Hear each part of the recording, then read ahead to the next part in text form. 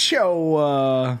Just saying your name gets me into that podcast mode. It really does. But Miss Ochoa, Okay. I have a question for you today. My question is very simply, so to speak, why does it feel like now is a time of reckoning in education? Why does it feel like there are battles everywhere around education? It's in the news every day. It's been building up. It has been this. Is education under attack from your point of view? Do you feel like education is under a microscope right now that we just haven't been able to evolve through, that we're just in this battle? And if we are, why do you think it's happening now? Well, I think you're definitely seeing it on the news a lot, but I think it's been under attack for a long time personally.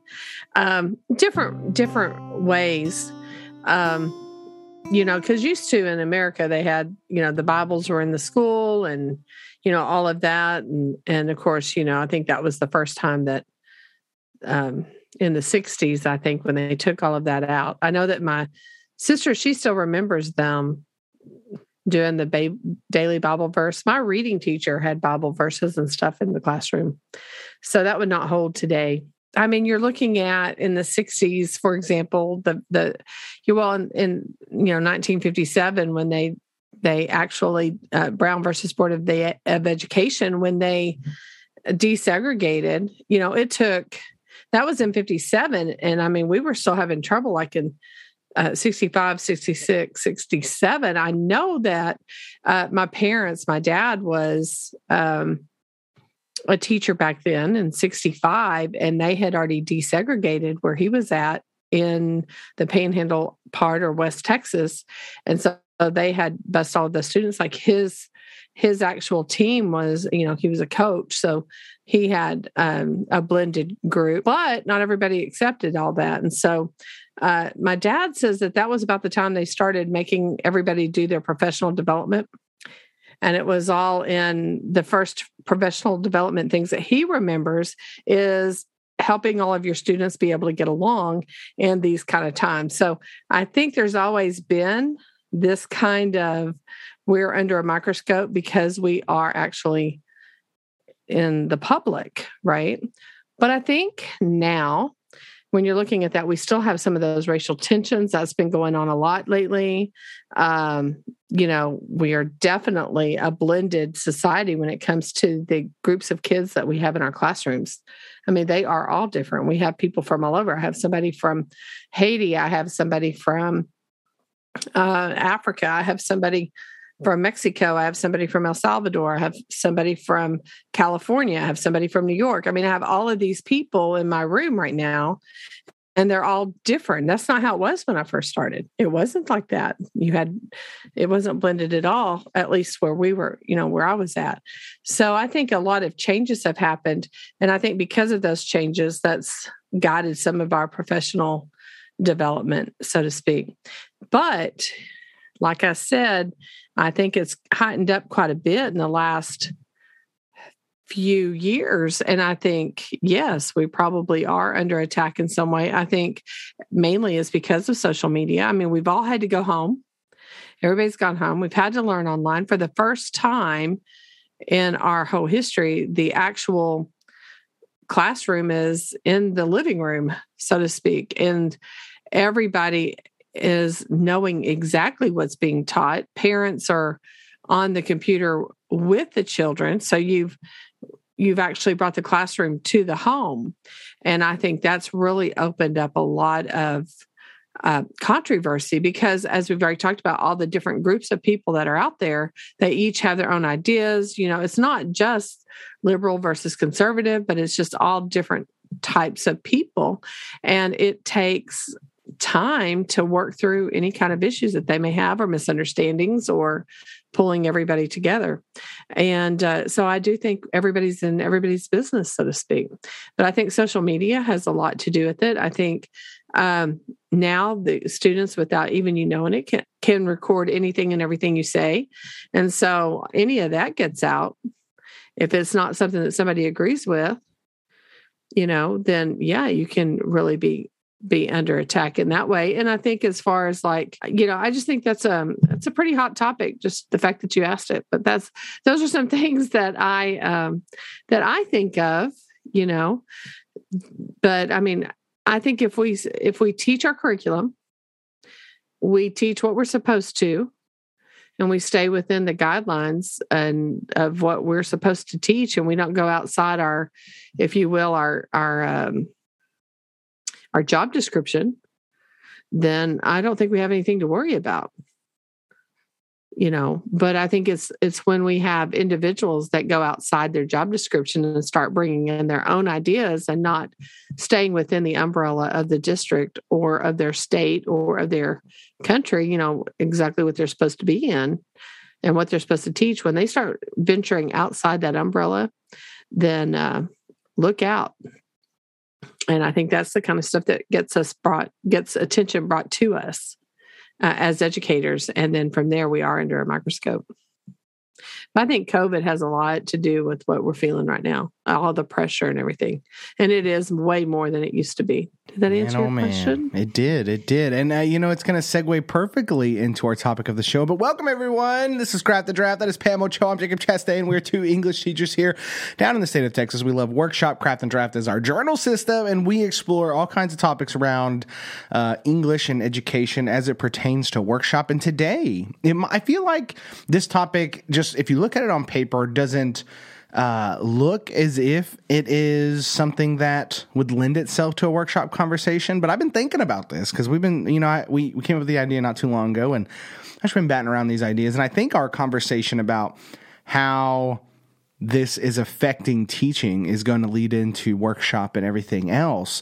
But today, ladies and gentlemen, we're talking about the mass exodus of educators down here in the state of Texas. We've had about 10 superintendents announce that they are retiring this year. That's a lot for people that don't pay attention to this stuff. Now, people retire all the time, but this is also coming at a time where educators are quitting more than normal. And you got to remember, before the time that we're talking about now, so when I started Teach Me Teacher, for instance, that podcast has been going for about 6 years. That first episode starts with a statistic that 50% of new teachers quit within the first 5 years. That's what that podcast was built upon. And now the statistic is far worse, right? We have a teacher shortage, we have a sub shortage, we have everything else in between. And our question is, how is this going to affect the future? What is the next phase of education? And we'll talk big concepts, but we will kind of hone it back into English and literacy practice, because I think in our own district as well, we've seen some changes for good and bad that some of them we agree with, and some of them have not. And some of them are direct responses to some of the new pushes in education. So that's what we're covering today. It's going to be a meaty episode of ideas and whatnot. So we'll see how far we get in terms of in-depth conversation. But this is Craft and Draft, ladies and gentlemen. Welcome. You talked about, the Bible being in education and stuff. So there is a podcast where some people, I don't know how our audience feels about this particular human being or both of them, but Joe Rogan was interviewing a man named Jordan Peterson, who has had his fair share of controversy and fame and everything else. And everyone knows Joe Rogan right now because he's under attack from a variety of people. But Rogan literally, his podcast is the podcast it's the biggest podcast in the world. He got several multi-million dollar deal to be on Spotify. Like he's the juggernaut that had basically changed podcasting. Now, I don't listen to him anymore because I don't have Spotify. I don't use it, so I don't have access to his show. But I've gotten, every once in a while I see clips, and if there's an interesting guest, I pay attention. But Jordan Peterson was recently on there, and he was talking about how in the Western culture, and really culture at large, if you think about it, but that the Bible itself was literally the first book. Right? It was the first thing. Now we know that it's not a book in terms of, beginning to end. It's a canon. It's a library. And he says that in the podcast, but he was like, this is literally the book. So anything that kind of spawned from this has its lineage due to the Bible. right? And how the Bible really did. That's what people had, right? If you had a book, it was that. It was the book that people read. It's how people became literate, was through this. And, that dates back to King James and all these other things. But it was such an interesting idea. And you just bringing up how, God being in all of this, as someone who isn't deeply embedded in religion, I still really love these, the kind of underlying, kind of the historical nature of this, because it is some of the stuff that we deal with in education. We've said on this podcast before that education or teaching is the job that creates all other jobs, right? But it also comes into contact with so many areas, right? We're very anthropological in that sense, where we touch on so many parts of culture and religion and stuff like that. And for us in literacy, it was just a really interesting thought of, because if you take this as the Bible being kind of the origin of books, right? And everything from there has kind of evolved from there in our stories that we tell, right? The hero's journey is very much tied to, Christ's journey, right? Depending on how you read it and take it. But those narrative beats, right? The Cain and Abel. I mean, how many times have we seen those stories repeated in fiction and movies and everything else? And it was just comes to mind. Right. And I mean, there's so many staff, which would have been that magic helper, so to speak, in the hero's journey. The Deus Ex Machina. I mean, there's all kinds of things that step in, and it was just an interesting thought for anyone who's interested in just like the origin of why we tell stories and why certain things exist. But to really, I mean, we can really date it back to something physical, which I think is fascinating, especially in this time of book burning, right? I mean, the first book ever, the Bible, has had its fair share of times where it was welcomed, where it wasn't welcomed, where it was banned and everything else. And I think that is such a fascinating, there's a parallel there that I think it's so big that it's really hard to put into words about what's happening now. I'm not saying we're going through a religious crusade or whatever now, but in some instances we're fighting the same battles that human beings have been battling for hundreds and thousands of years. And it's really, this, what does truth mean? Who should have access to knowledge? Who should be educated? And I feel like you take all of that and move away from the religious and more to a societal standpoint. I mean, you brought up, the civil rights and how, we really haven't had equal access to education for very long. I mean, just a few generations. Within my lifetime. And so when we talk about like the growing pains of what's happening right now, and the challenges and the ideas on many sides of saying what should be in schools, what shouldn't be in schools, this is all so new. It might not feel like that for a lot of people. I mean, I'm pretty young, right? I'm 31.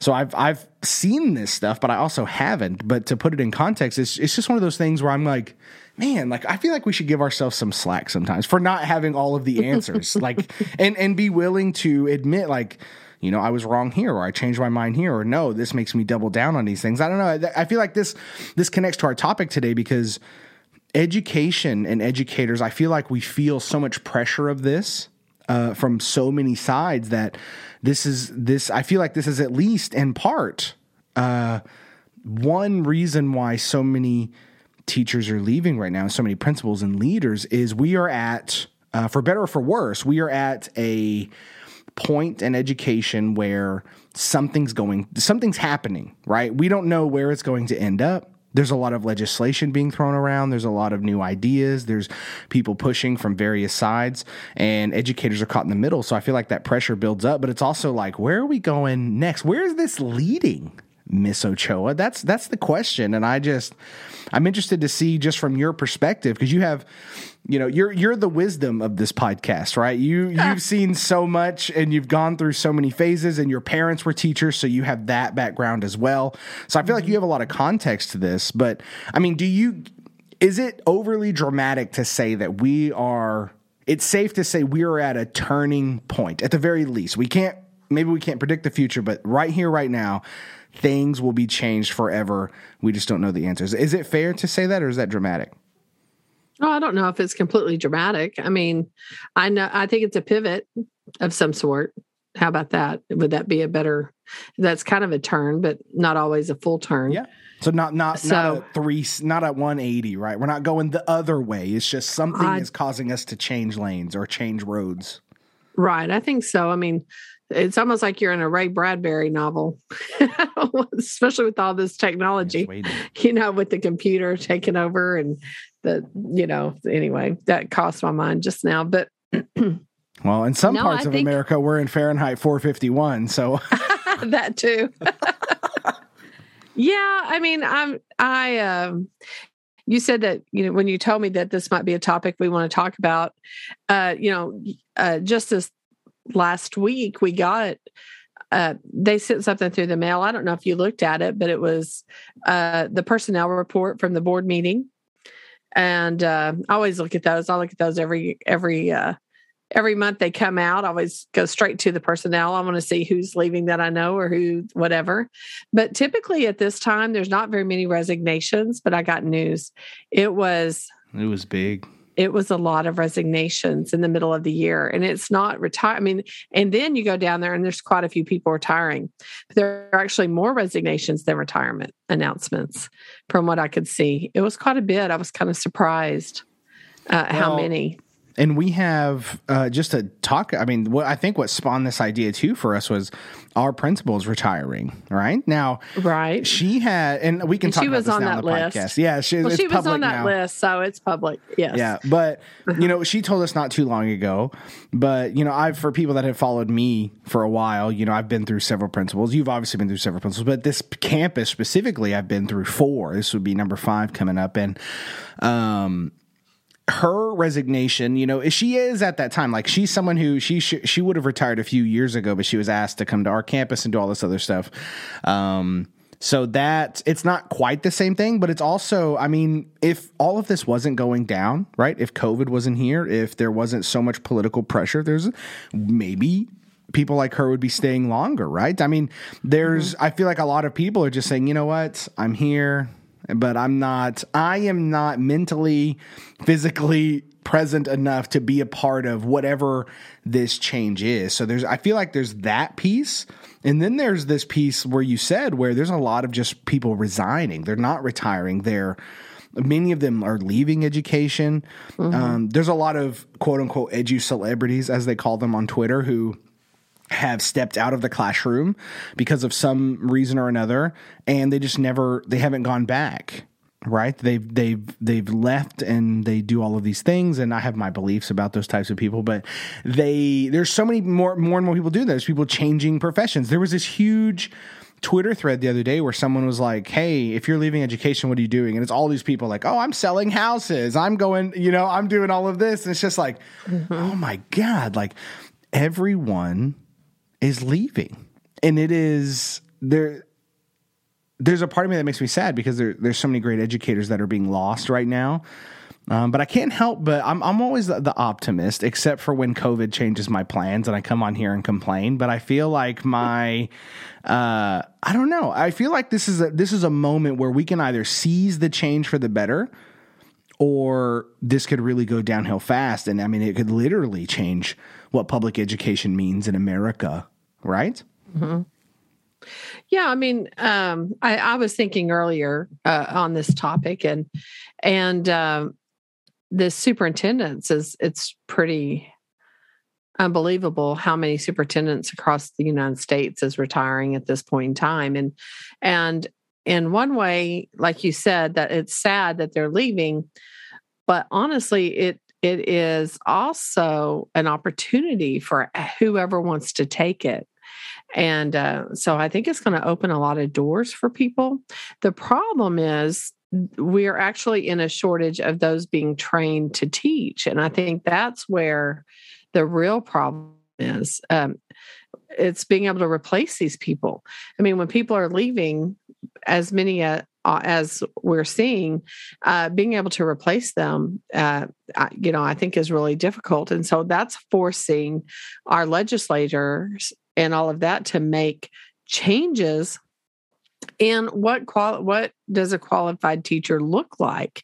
When those changes came about earlier too, because when my parents taught and when I first started teaching at the beginning of our careers, there was no alternative certification.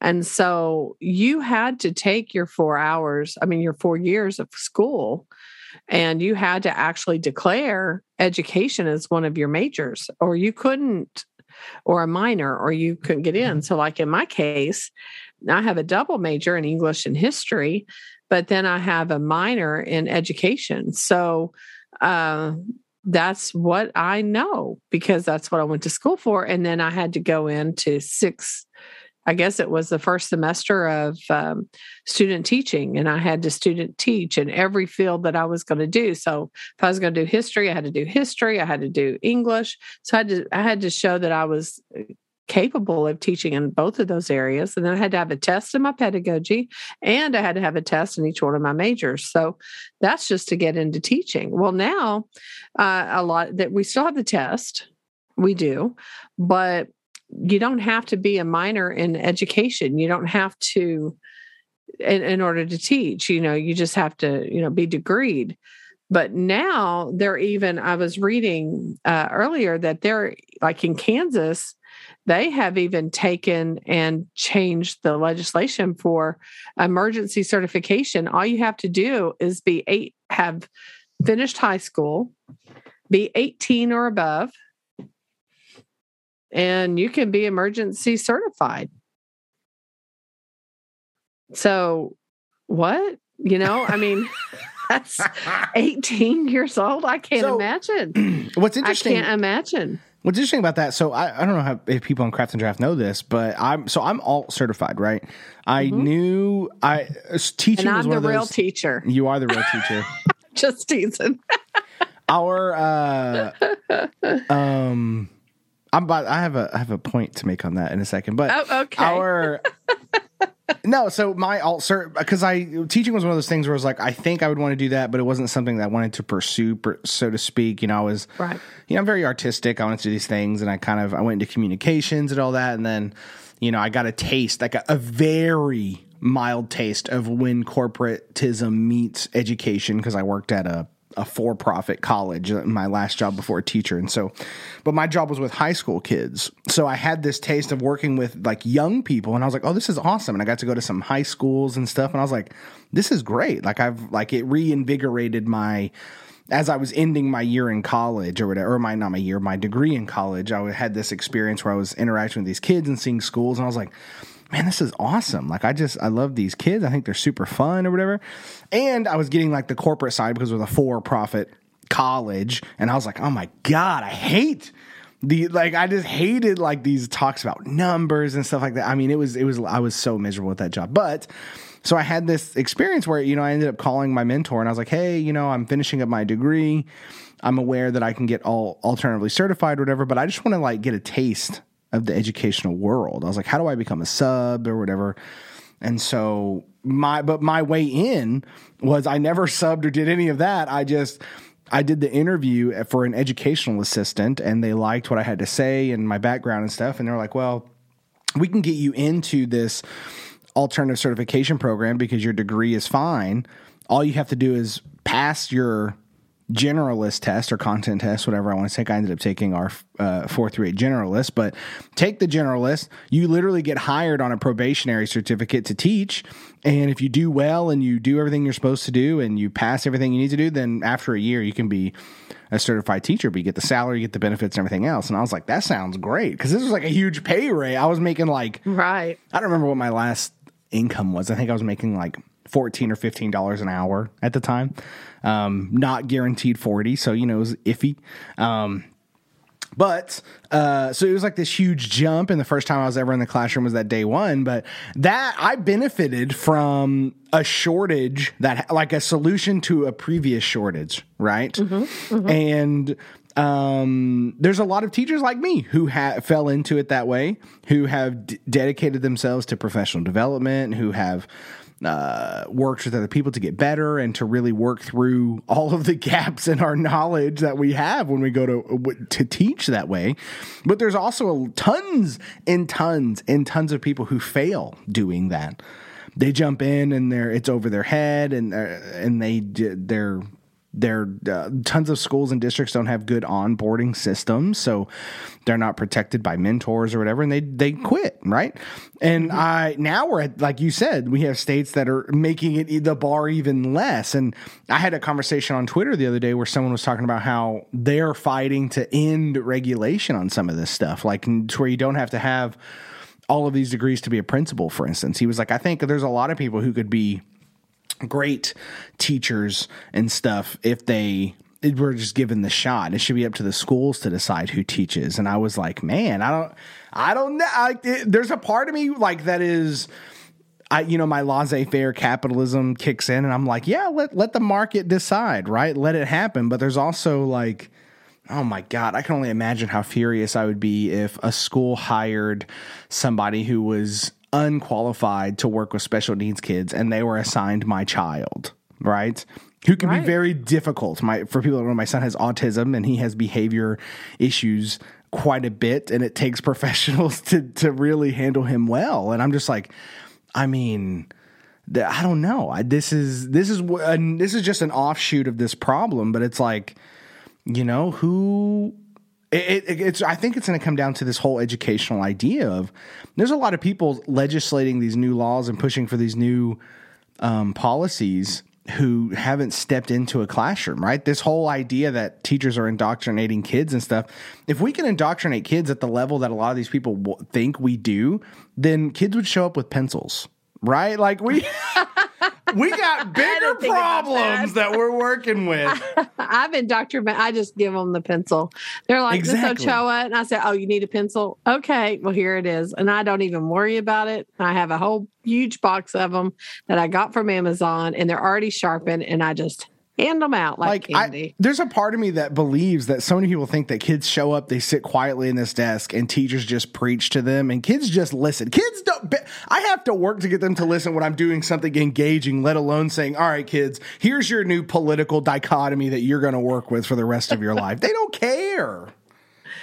Yeah, but I mean, of course, I can't speak for other places. I've only been at this place, and I don't feel like we're indoctrinating these students. So I don't know what's really going on in the other places. There's bad eggs, but there's bad eggs everywhere. Like you can't. Yeah. It's hard to summarize. But anyway, keep going. I didn't mean to interrupt you. Oh no, you're good. I mean, it's just, but that is one of the things. But I do know though, those bad eggs you're talking about.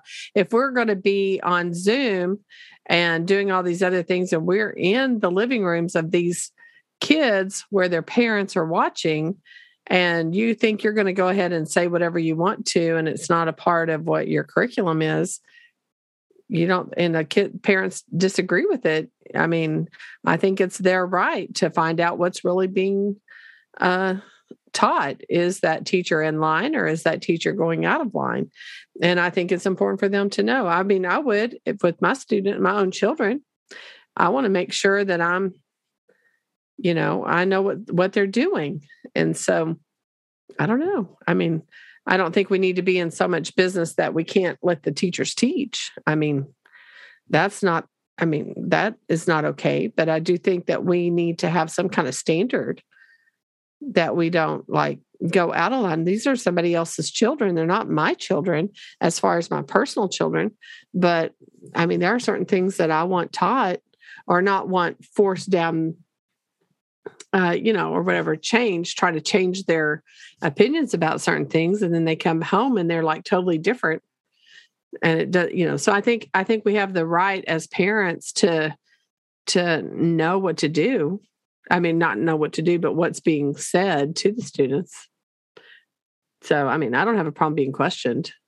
Sure. Well, and I think that the people that are doing this right, like I said this the other day, I was like, any parent who has any concern, you're welcome in my classroom at any point in time. I've had them sit in my classroom. Yeah.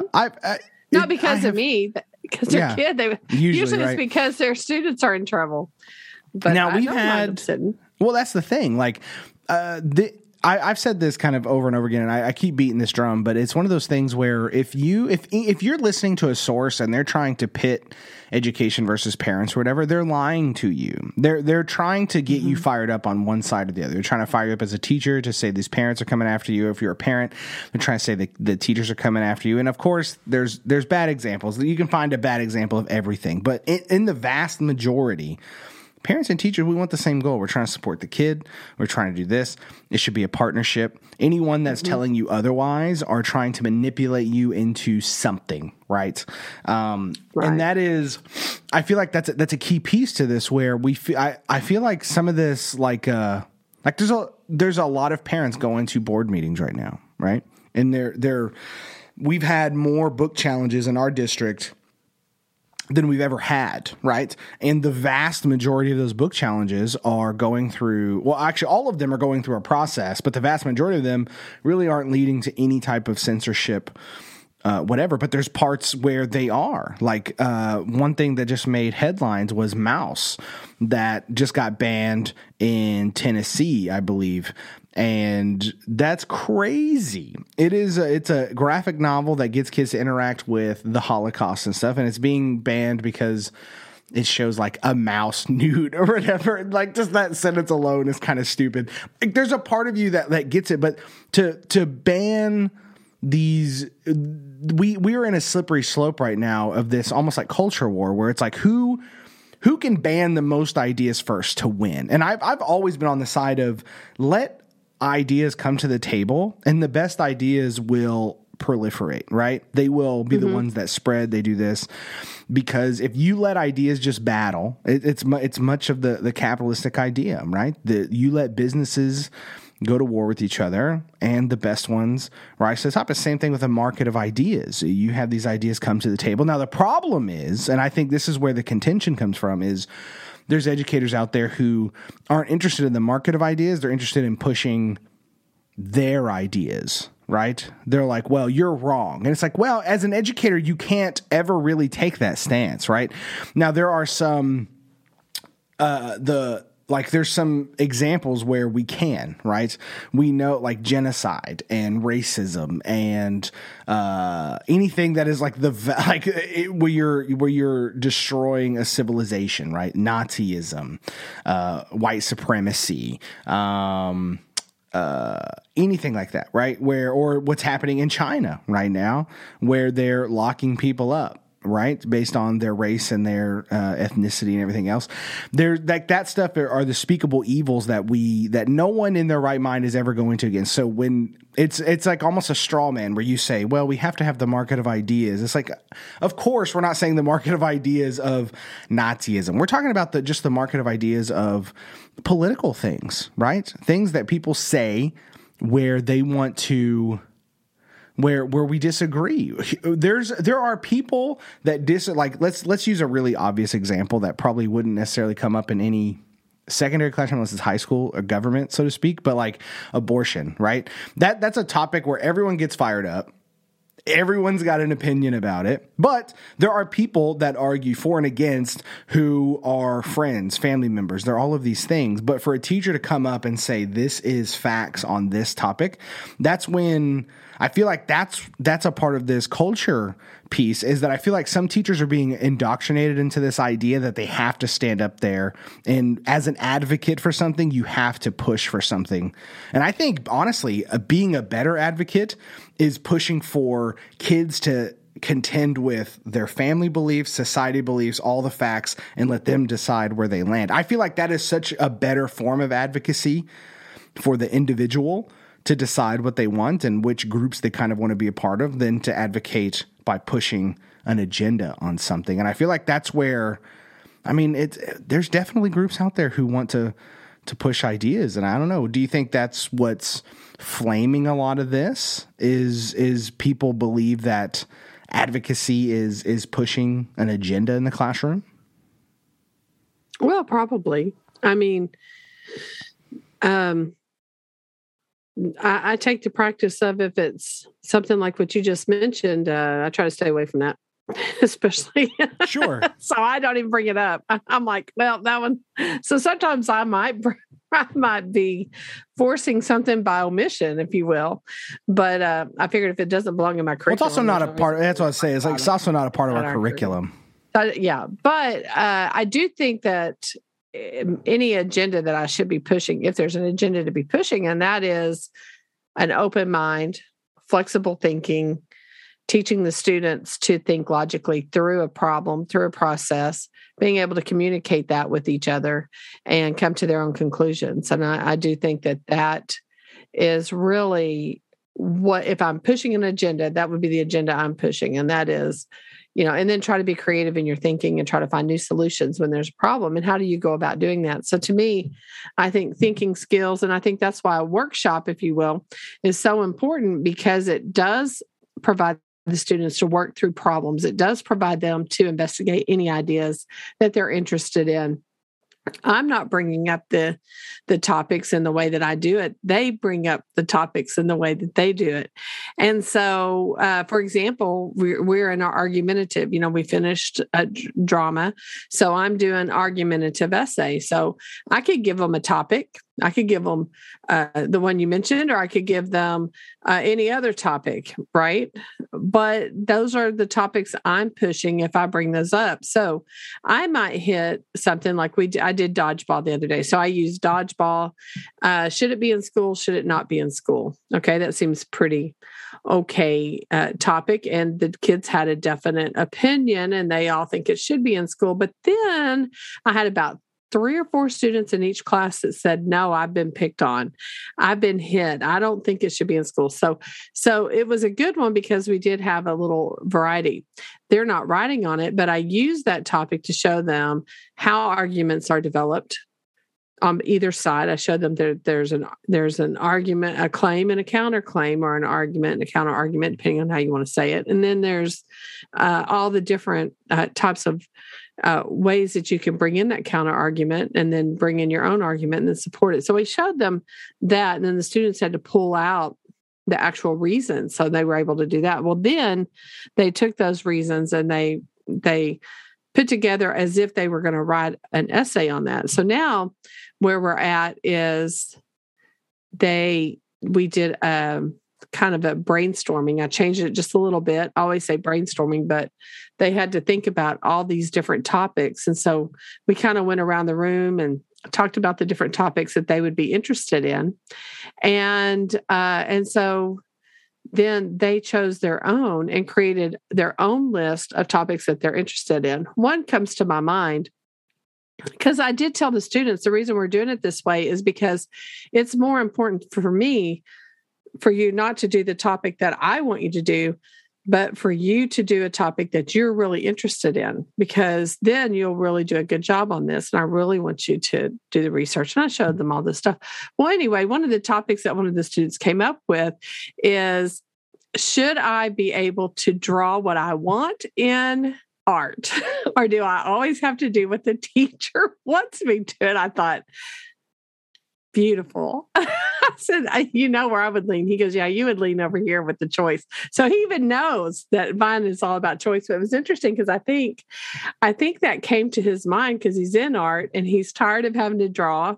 He's ready to venture out, and he's having to draw what they, the pictures that they give him, and which is fine. We know what they're doing. They're teaching skills and they're teaching stuff, but he wants to do some of his own and apply what he's learning to some of his own stuff because he's getting bored with their stuff. So I thought it was kind of fascinating that's the topic he's choosing, is choice in art. So I thought that was kind of cool. So you never know what they're going to get. I would have never come up with that topic. What's funny is I have a lot to hit on there. I was like mentally taking notes on what to kind of capitalize on there. But one of the best classes I'd ever seen when I was like as a literacy coach walking around was an art class. And just walking in there and just seeing how I think it was at one of our top middle schools that we visited together with our principal at the time. And we went to art, and I was like, this is workshop.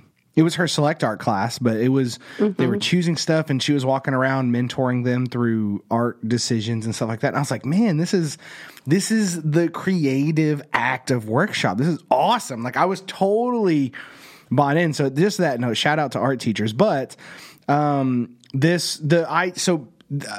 to preface like everything that we talked about, why I feel like this is so important for the future of education, what we're talking about is we've detailed with your help because of your vast knowledge of the history of it, but the research and how long workshop has really been around, right? This is not workshop is not the literally the most brand new thing. It's been around. This is the legacy's been around. It's changed. It's morphed. It's been all kinds of different things. What's happened in education is that there's been this bigger and bigger push for standardization, right? It's cropped up in a lot of ways. I think the most notable ones are the ones I talk about all the time, which was No Child Left Behind and then Race to the Top, both with Bush and Obama's era and kind of the repercussions that that's had on Common Core, plus states like ours, which isn't Common Core, but is very influenced by Common Core. If you want any proof of that, just compare the standards. They're very close.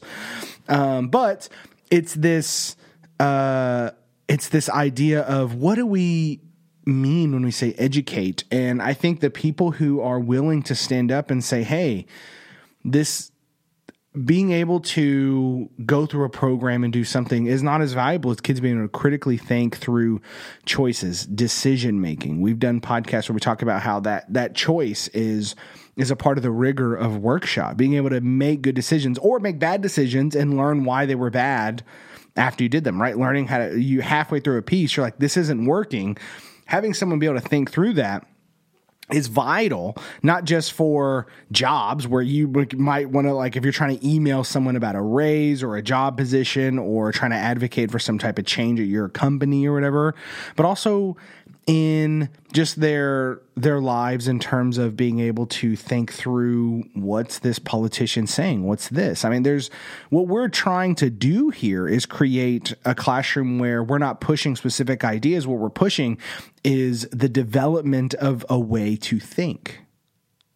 A way to think through reading, a way to think through writing. And if you can do those two things, then you're going to be unstoppable. If you can critically think about what someone's feeding you in their writing, and you can craft your writing to achieve whatever purpose you're trying to achieve, whether it's a society goal, a community goal, a business goal, a personal goal, whatever it is you're trying to do, you are going to be equipped so much more to be able to do it. And honestly, if you can think well, then you can, like, we've had students that don't really, like, they come in, they read, a lot of kids come into contact with Anne Frank's story, for instance, in like the 8th grade, right? That's like a very common time in Texas, where kids are coming into contact with.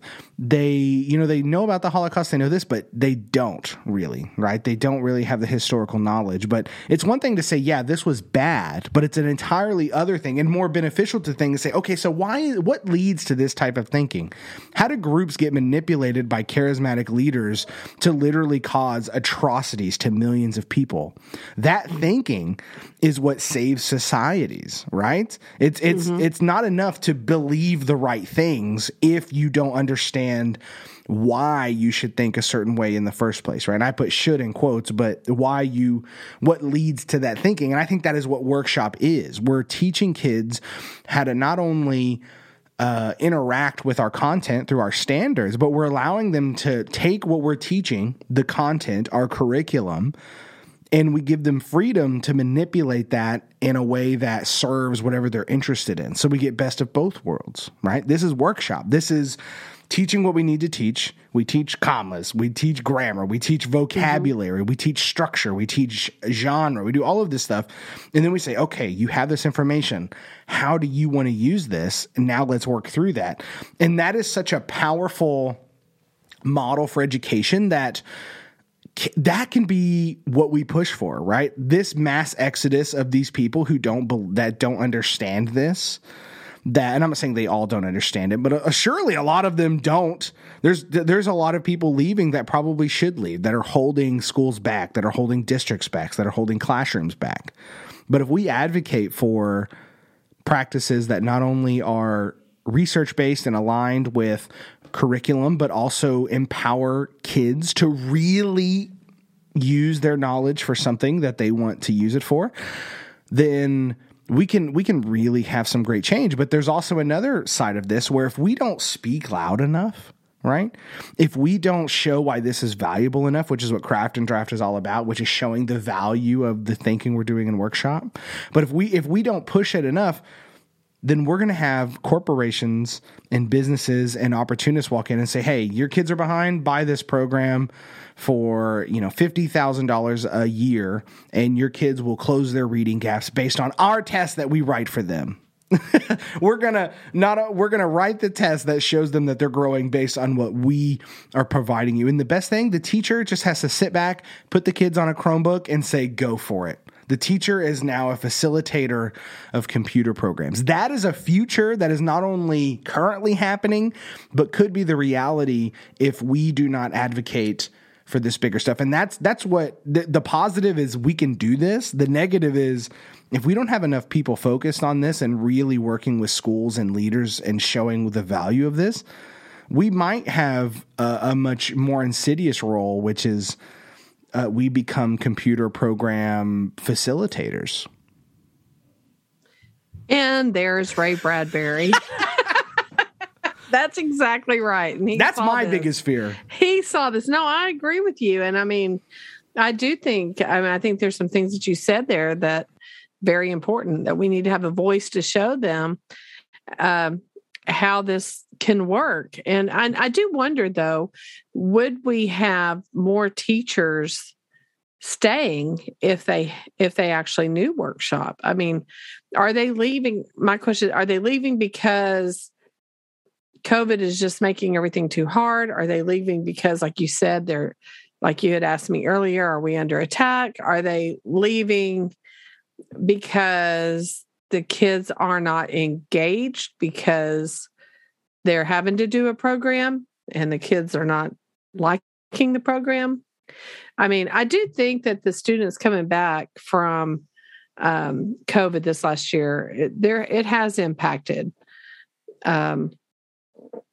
a little bit in their behaviors and not knowing how to go to school and things like that.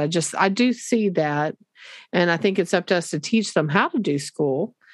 And I think sometimes that's pretty daunting task because the students, and I've had a few days this year that have been kind of like, what? Where did this come from? And I think if I had not seen the other positive of all my, I would say 95% of my students are great. It's those 5% or 3% that kind of make it difficult. This school that we're at right now, they support us. But I guarantee you on some of my incidences that I've had this year where students decided that they were in control and I wasn't, and I took control, it might not have gone as fast as it used to in the old days where I could just take them out there and say, bend over, because I have done that, that ended it real fast, by the way. Just want to let you know that corporal punishment, I'm not really for it, but it did bring a faster result. That I will tell you, it did bring a faster result. So anyway, but we have a group of administrators in our campus that support us, or at least I feel like they do. They do me, and that very next day it was taken care of, and I hadn't had any issues since. So on some of those things. So the point is, if they are in a situation where their administrators are not backing them up, or the administrators don't know what to do about how to help back their students, teachers up, then I could see why it would almost get too hard or too daunting. And it's just like, well, I could be, as my Auntie Dina would say, sipping coffee in the backyard in the mornings instead of having to go to work and face the students that are not being nice. But when I look at it, it's really just a few of my students that are being that way. And I have enough experience that I can pretty much deal with it. So, but these young kids, if they're coming in at 18 years old and they don't have anything but high school education, I don't know how they can. It might be better for them just to be a computer programmer or a computer monitor. Well, that's the thing. Like, to go back to, I in my own self, I almost have conflicting ideas about some of this stuff. And, I do appreciate the free market when it's actually free, right? I think a lot of what we judge as the free market is really a free market subsidized by government intervention a little bit. And some of that's valid, but some of it ruins the free market economy. I think that's how you get these big conglomerates and whatnot. And, I've battled with this a lot in education where, it's almost like as a country that is so focused on capitalism and individualism and whatnot is, school and public school, and specifically the role of public school is a very socialist idea, right? The idea that it's equal across the board. It's almost like a merger of this free economy / this more socialist idea. And I think America has always contended with that. And I think we're at a point to where, as a country, we're battling with this, right? Where we've had polar opposites in leadership, literally from the very top. And our parties are getting more polar. And I think that education's feeling this just because we're such a big point of this. But it really comes down to where do we want this country to go? And as someone as me, who I really do, I love freedom. I love, just the idea of letting the market kind of decide for itself. There's also downsides to that. If we just allow, like, for instance, like 18-year-olds to, become teachers, how many 18-year-olds have to be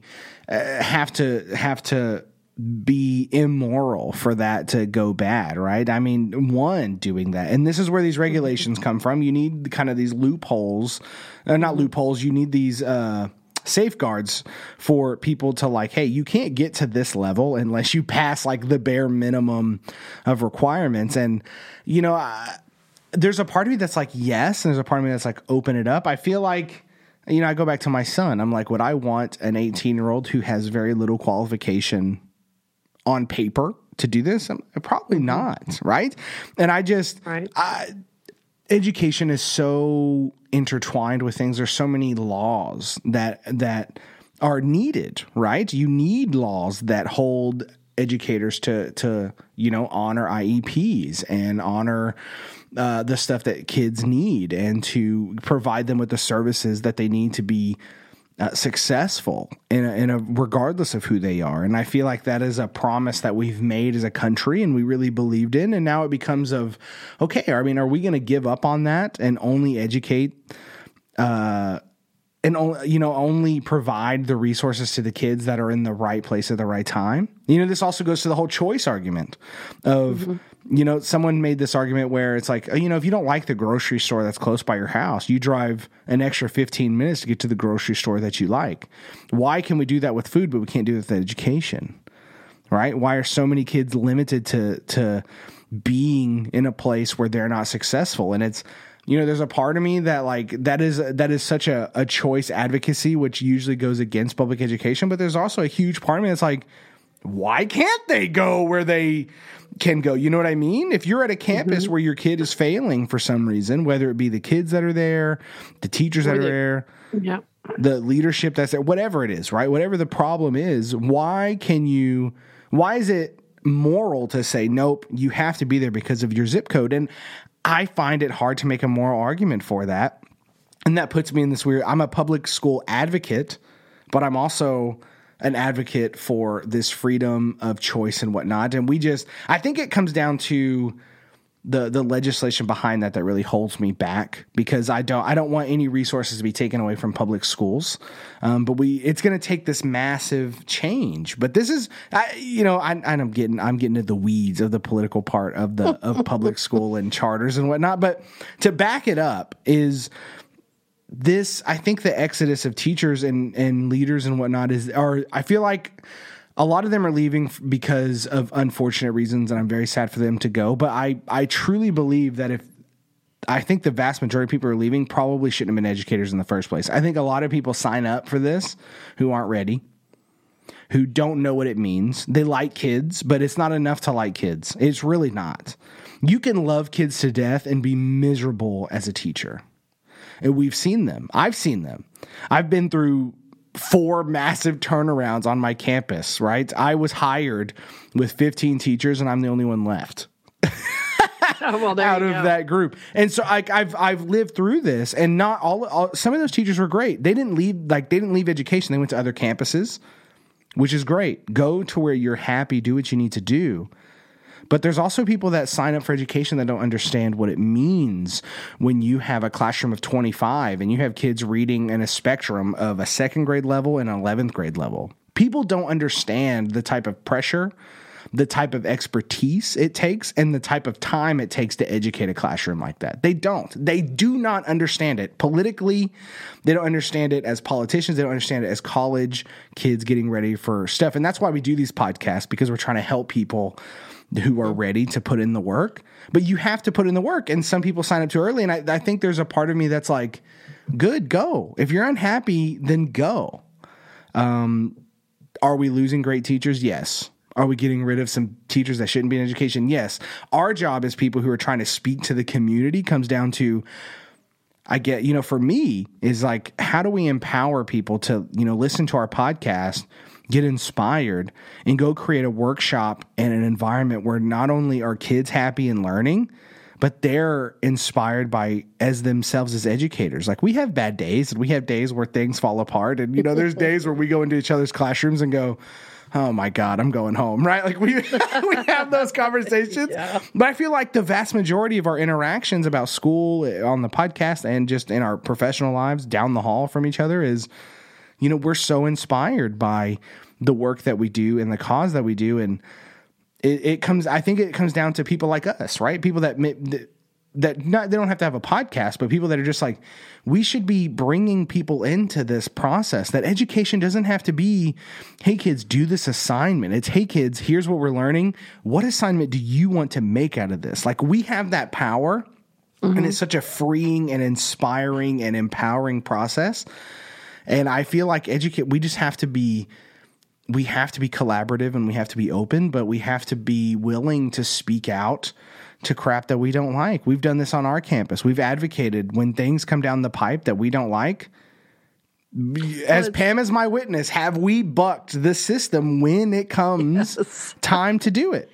Yeah, and we have an administrator that will back us up. Yes, that's our benefit. We have great leaders. But we're not bucking the system because of something we don't like. We're bucking the system because we don't feel it's right for our students, because as teachers, we've done the work and we know what our students need and what they don't need. And they need data. Us. And they don't need, and we do have data to support it, but we also have anecdotal data, and we also have, the regular data. And we know that our students are getting better. Each test that our students are taking, they're getting better and better at each one. I mean, we just had a pretty successful test. Now we're hoping this next test will be pretty good, but if it goes up this next test, then we know we're doing something right. But putting them in front of a computer is not going to raise our test scores. Well, it's funny. Sorry, go ahead. Go. Keep going. No. The data will be that they've been on for so many hours, but it's not necessarily going to be data that shows they've gotten better at reading. And so that, to me, is the wrong kind of, if you're looking at hours on, is not the data. We need it to be efficient and effective. And because we don't have the kind of time to sit there and spend long hours on a program that may or may not work. And that's why we defended that. And we'll go to your choice. And I know, keep your thought, because I'm going to talk for just a second longer and then I'll let you go. No, you're good. But on the choice thing, you're looking at somebody who all 3 of my kids graduated from a different high school based on the choice that was there for them and their personalities and what they needed. So I was in a great opportunity due to the fact that my parents teach, and my parents they graduated. They retired from public school, and they finished up. They still had a few more years to go. But anyway, and Dad, I think he retired not because he was ready to get out. He retired because they were retiring a lot of people. They had to save money, and they chose to retire the ones that were costing them a lot of money, the people at the top. So they needed to bring in new people. So they gave my dad a package. So he retired, but then he went to work for a private school. And so that was how I was able to afford for my son to go to a private school. And he needed that. That was something he needed, because at the high school that he was supposed to go to, it just wasn't going to fit his needs. And he's very successful. One daughter needed sign language. She's fluent in sign language. The other high school didn't offer that, but the other one offered culinary. So I put each one of my students, actually, because of my situation, I was able to do this. I actually chose for them to go. They all attended public school at some point in my life. My son finished at a private school. My other two finished at two different public schools. So because I worked in the district, I had the opportunity to move them at the high school that they needed to go to. And so anyway, so I am for choice, in the sense that I've actually experienced being able to put my students my children as students in places that would best benefit them. And I think as a parent, that's important that we allow them to do that. Now, if we had choice, if we allow that, then it's up to that school in that community to lift their own standards. Other people need to be lifted up because they've got to keep the kids. So if they want, and so to me, that's something that would put a little pressure on the area. How do you keep the kids? How do you offer all the things that those students need? To me, that would create new issues to think about. But anyway, that's it. Don't know where all I went with all that, but there you go. Hopefully it all makes sense. I know this is really like in the weeds conversations. I think it's really important. I think it's important to talk about, because there's not a lot of resources that even dare, contend with a lot of this. But, and as part of the choice thing, one thing that we've seen is like Texas, we've tons of charters, right? Like I passed like 5 on my way to work. And when they started building them around here, you know what our district did? They ramped up advertising. They ramped up our curriculum. They ramped up a lot of stuff, right? It really did. It really did cause a lot of, the competition caused people to raise what they wanted to do, raise the standards and stuff. So that stuff exists. And, we can have the conversation of whether education should be like that. We're too late in this show to get to that point now. But I think that, we have to think of the American culture, and we have to think about this, and we have to really boil it down to what does it mean to be educated in a free society, And I think a lot of the problems that people are facing right now in districts across the United States and across Texas specifically as well is people are deciding that their opinion's right, and now they're going to bring that opinion into their world of education. I think parents are they have more access to education than maybe they've always had access. I mean, let's be clear. They really have. Curriculum's public. All of this is public. They're having access to how this stuff is being put out there, and it's caused a lot of fervor. Some of it not warranted, some of it warranted. And it's causing this conversation of, it's what does education mean? And I feel like the right side of history will be ultimately the teachers who are pushing for great practices, great teaching that isn't convinced at getting kids to believe certain things, but to know how to think. I really do. I think that is where curriculum's supposed to be. And that's why I'm so against computer programs, because computer programs are and I know this as someone who is like mildly addicted to video games. They're literally designed to manipulate you into feeling successful based on a preordained system. That is what computer programs do. They're not, any program worth its salt can say, hey, there's a problem. This fixes a problem. Now I'm going to show you all the data that shows you this. Computer programs are more than savvy on how to do this. They know how to create these programs that create a problem and solve the problem all at once. And then they go to districts and they say, hey, we're great. Here's how we're great. Aren't we great? Now spend literally tens of thousands of dollars of your government money on our program. This exists. Like this is the great. I'm not anti-tech. I'm anti-computer program designed to take away the job of a teacher. That's what I'm anti.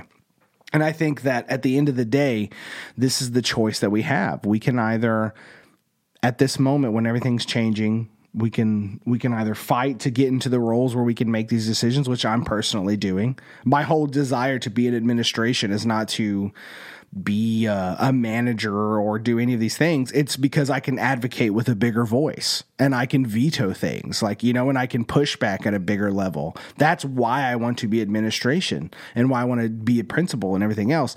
So people like me who want to fight to get that way, or people who want to fight in terms of just being a fantastic teacher and working with your leaders and educating them, which we've done before.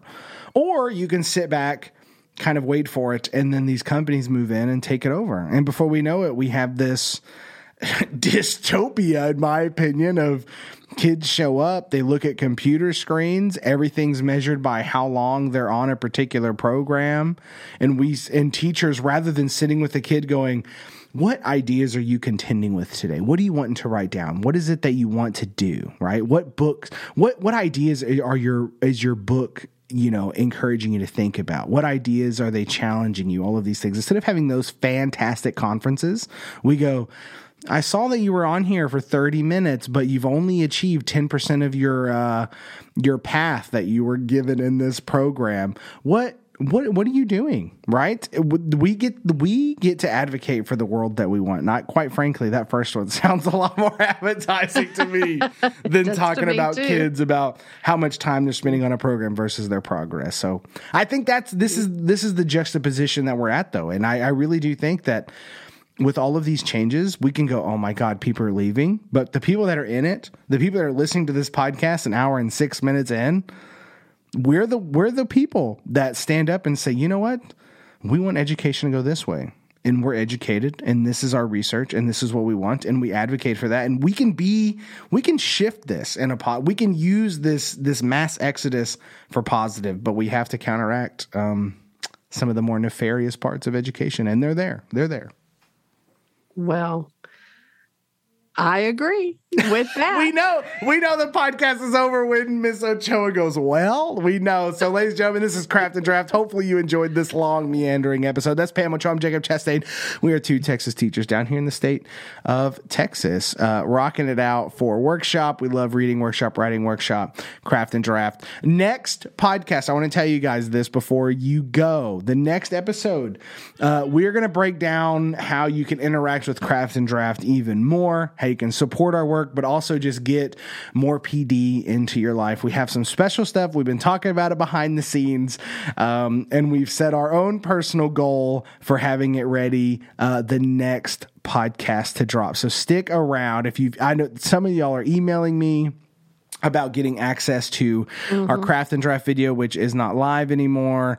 We've been trying to figure out how to do this in a way that is not negative to you, but also compensates us fairly for our work and everything. And we think we've kind of figured it out. So next episode, we're going to be detailing that for you guys to interact with and hopefully get the answers that you need, get the support you need to start Craft and Draft in your own classrooms, but also understand the deeper mechanics behind it that you just can't get in just a podcast, so to speak. You need some videos, you need some guidance, and we're going to provide that for you. So stick around, come back next week for all of that. It's coming, you guys. I'm reading your emails. We're going to bring it to you. But thank you for supporting Craft and Draft. Thank you for reviewing, subscribing, and all of that. This, as of recording this, Miss Ochoa, I haven't told you this, but this is our biggest month of the podcast. Way to go. Thank you, everybody. We have the biggest one. So growth is happening. That means you guys are sharing it. We don't advertise. We've spent $0 on advertisement for this podcast. The only advertisement that this show gets is putting it out there and mentioning it on Teach Me Teacher every once in a while. We don't really post on our Facebook page, so it's literally just you guys sharing and everything. And there's so many of y'all who are dedicated to Craft and Draft, so many new people listening. So we thank you for all that support this podcast. We would have stopped a while ago if it wasn't growing, but biggest month ever. So we're trying to bring you guys the heat and bring you content that is not only free and accessible, but also some premium content that is actually valuable to your actual practice. So that's coming next week. But know that we are here, ladies and gentlemen, for you.